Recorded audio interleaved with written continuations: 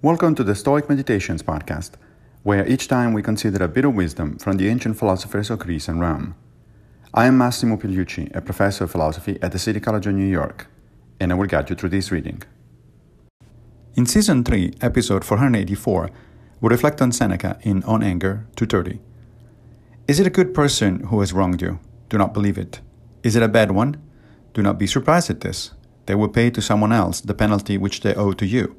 Indeed, by their sin, they have already punished themselves. There are two interesting points about this passage. In the first bit, Seneca reminds us of a standard Stoic technique. Do not rush to judgment, but rather pause and reflect on the situation. Give time to reason to do its work. If you think a good person has wronged you, you are likely to be mistaken, on the ground that the person in question is in fact good. If you think it is a bad person that has wronged you, why on earth do you act so surprised and worked up? What else did you expect?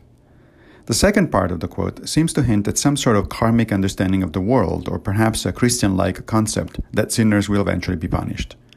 But Seneca is doing neither of those things. He's deploying the Stoic notion that the only truly bad thing for us is to arrive at bad judgments. If someone has wronged you unjustly, they have done so on the basis of a faulty judgment. They therefore are the ones that have a problem, not you. Thank you for joining me for another Stoic meditation.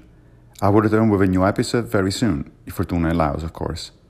If you like this podcast, please consider supporting it by opening your browser and going to anchor.fm/Stoic Meditations. Also, please take a minute to give the podcast a good review on whatever platform you're using to listen to it. Thank you.